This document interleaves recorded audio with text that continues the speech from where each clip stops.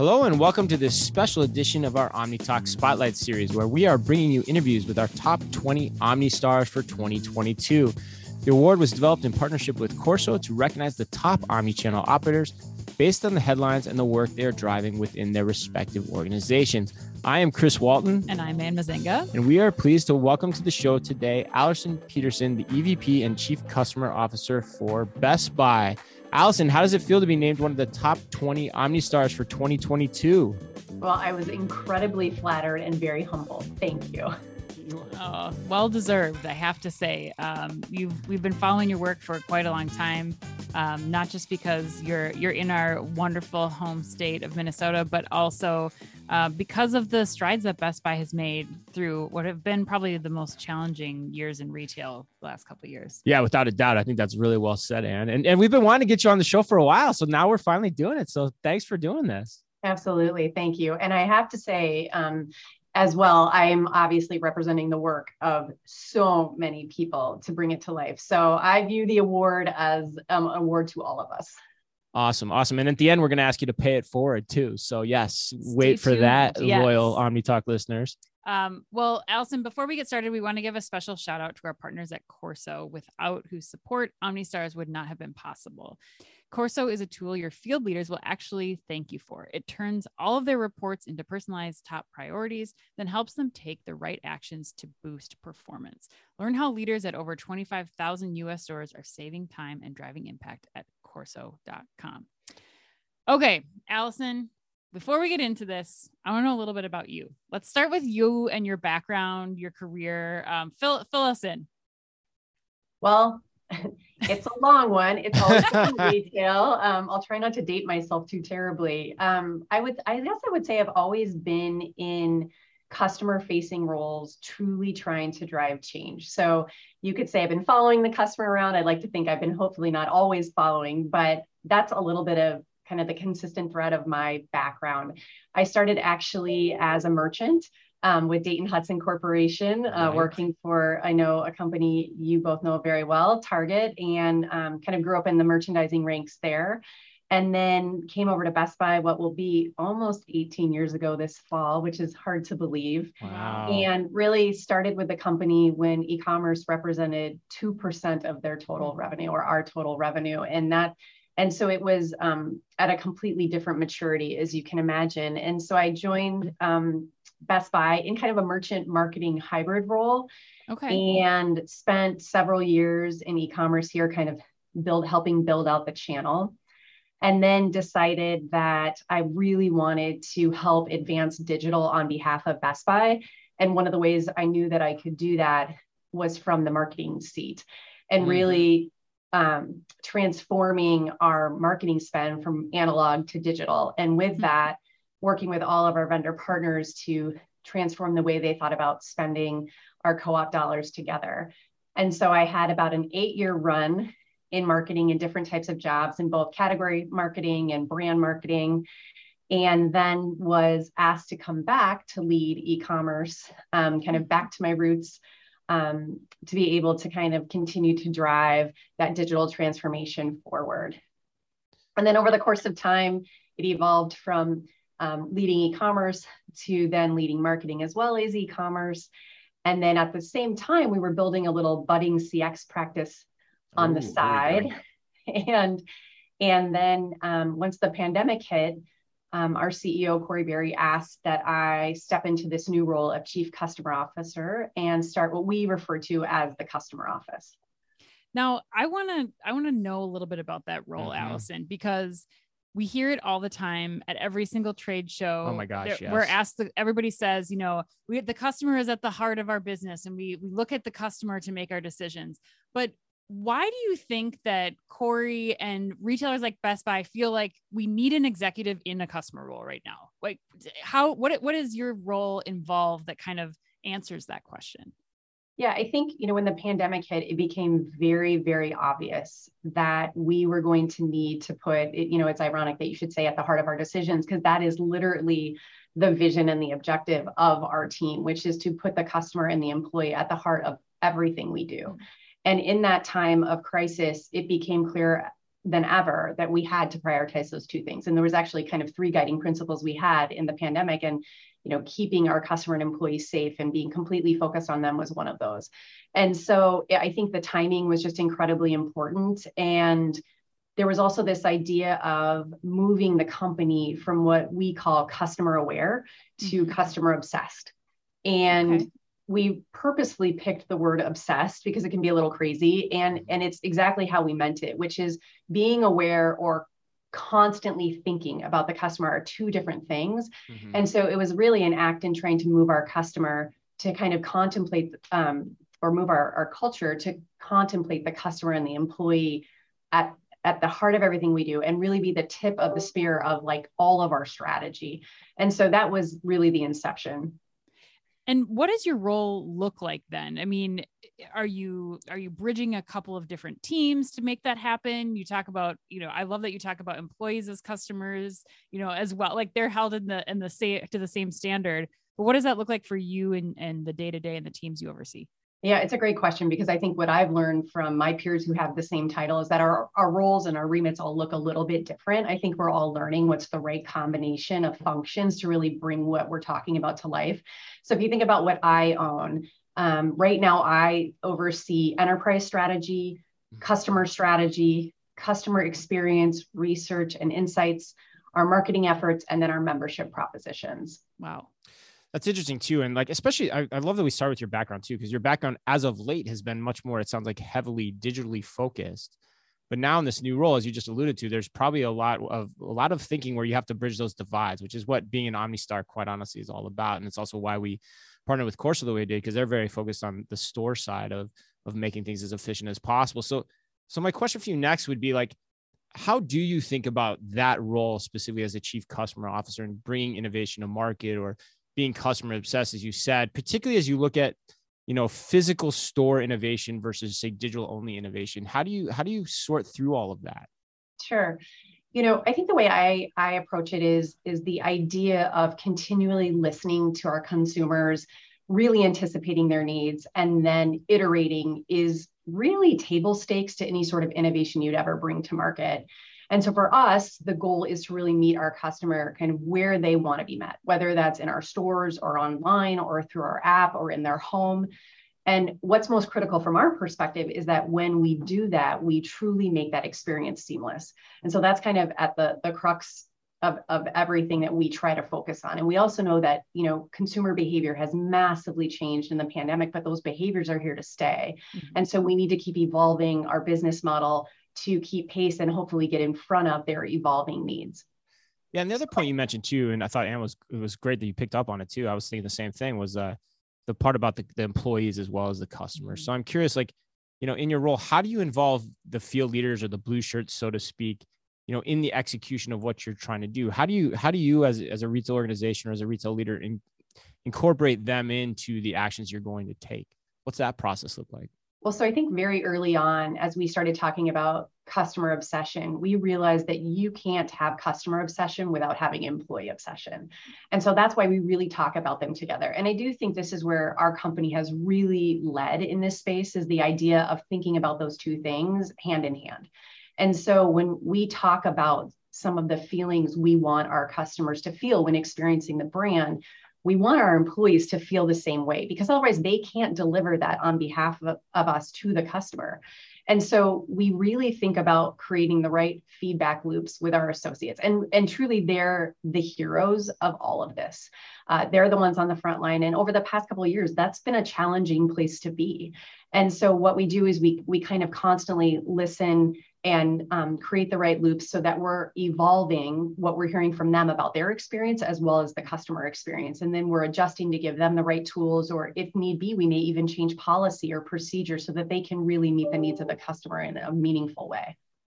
So let me push you on that a little bit, because like Ann said, there's the whole nother level we want to get to this in this conversation too. So can you give us some examples of that? Like, what are some examples of some of the work you and your store teams have done to make sure that the omnichannel shopping experience is as seamless as possible for your customers? Sure. One of the first examples that comes to mind, which I know you both are familiar with, is our curbside experience and the evolution of that over time.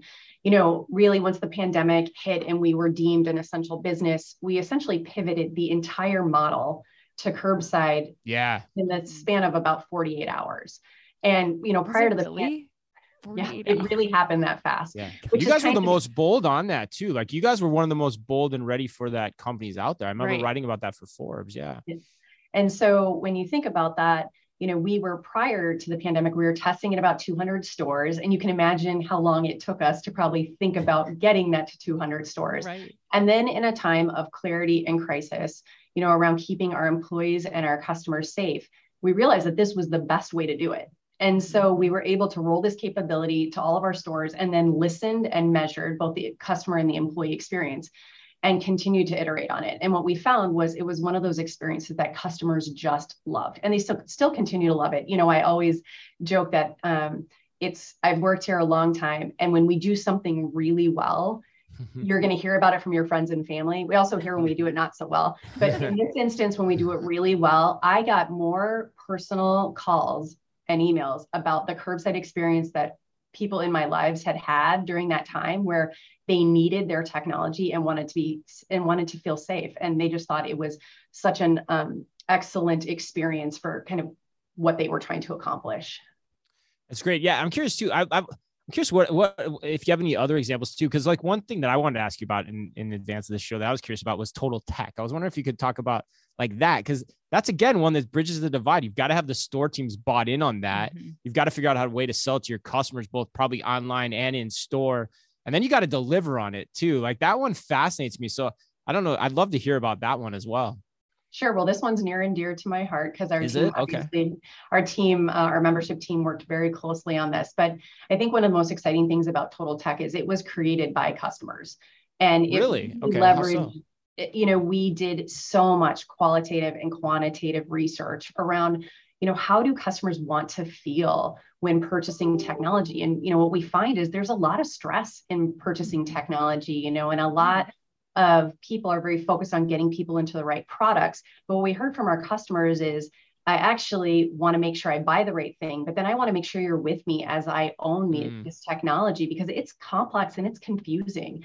And so whether something breaks or I need support and I can't have my network up and running, they really said, you know, I just want to feel confident at the end of the day when I buy this technology because it's usually, you know, a pretty meaningful investment for my family. So we created this proposition that really covers what I would say a suite of very differentiated offerings, anywhere from free warranty if something breaks. I mean, that's, you know, free Apple Care when you buy Apple devices. Right. It's free Geek Squad support, kind of 24/7. We have a VIP phone and chat dedicated line that if you need support, you can get immediately to someone. And then there's other sorts of benefits too that are really important to customers like shipping and member pricing. But the intent was to create a program that's so compelling in meeting their needs that why would they ever buy their technology anywhere else?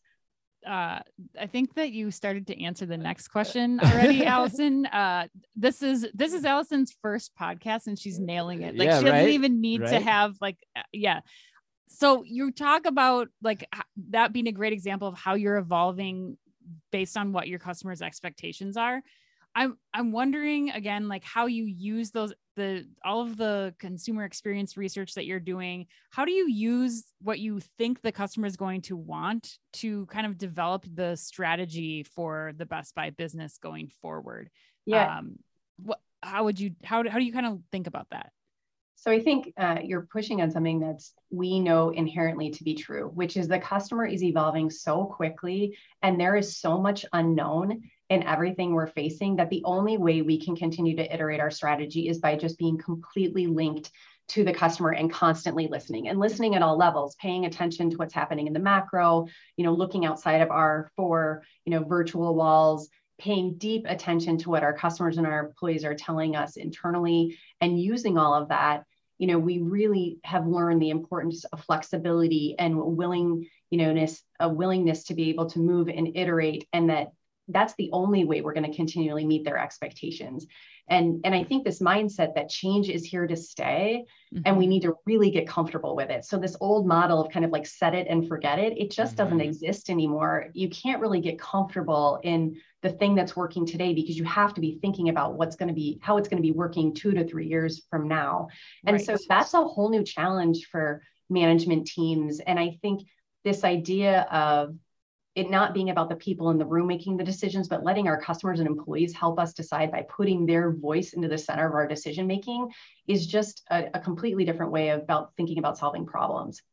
Yeah, so I want to ask you more about that too, because you brought up something that was always top of mind when Ann and I were working on Store of the Future at Target, which is, you want to be iterative in your approach, right? But then when you start talking about physical retail store operations, where the physical substrate of the store, the architecture of the store is such a fixed and finite thing that it becomes difficult to actually treat the physical store operation with that type of mindset. I'm curious, what advice would you have in relation to that problem, or what are some things you've done within Best Buy that help people overcome that or break free of that barrier to still treat their stores like an iterative petri dish, so to speak?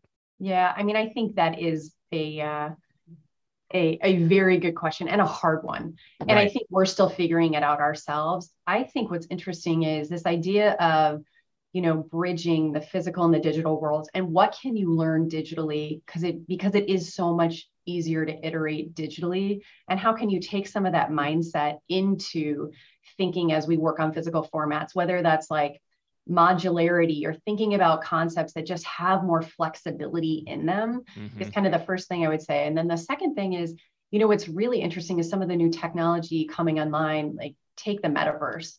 The metaverse is kind of opening up our whole aperture in terms of being able to reimagine ways you could get insights on physical environments without building them out physically.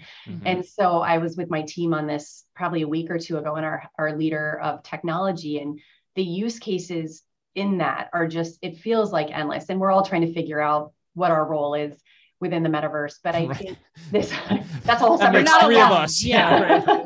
That feels like a separate podcast. But I think this idea, like a psychology session, actually. Fair. I think that this idea of how can we iterate without the expense and the time it takes in the physical world, and leveraging digital assets is something that's super interesting. And then we also have some things we've brought online with the virtual store over this past year, where we're bringing products into people's homes. We have a virtual store that's essentially merchandised, and we have experts in those virtual stores that are able to bring digital shoppers the expertise of our associates right into their home. And so I think there's other ways that we can continue to iterate like that as it relates to solving some of the physical problem experiences. Another aspect of it too is actually like the cognitive dissonance in the mind of the store employee as they're dealing with all these iterative changes and approaches at that store level too.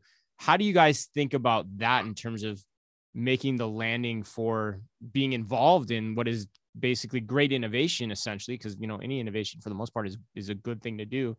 How do you keep their minds well focused and well kept under that type of situation? Because it is tough. It's tough for the store employees to mine through all that, those issues. I think that's right. I should share this award and this comment with our leader who runs all of our retail operations, his name is Damian Herman. He's an amazing leader, and he has a very important principle in the way he leads, which is transparency.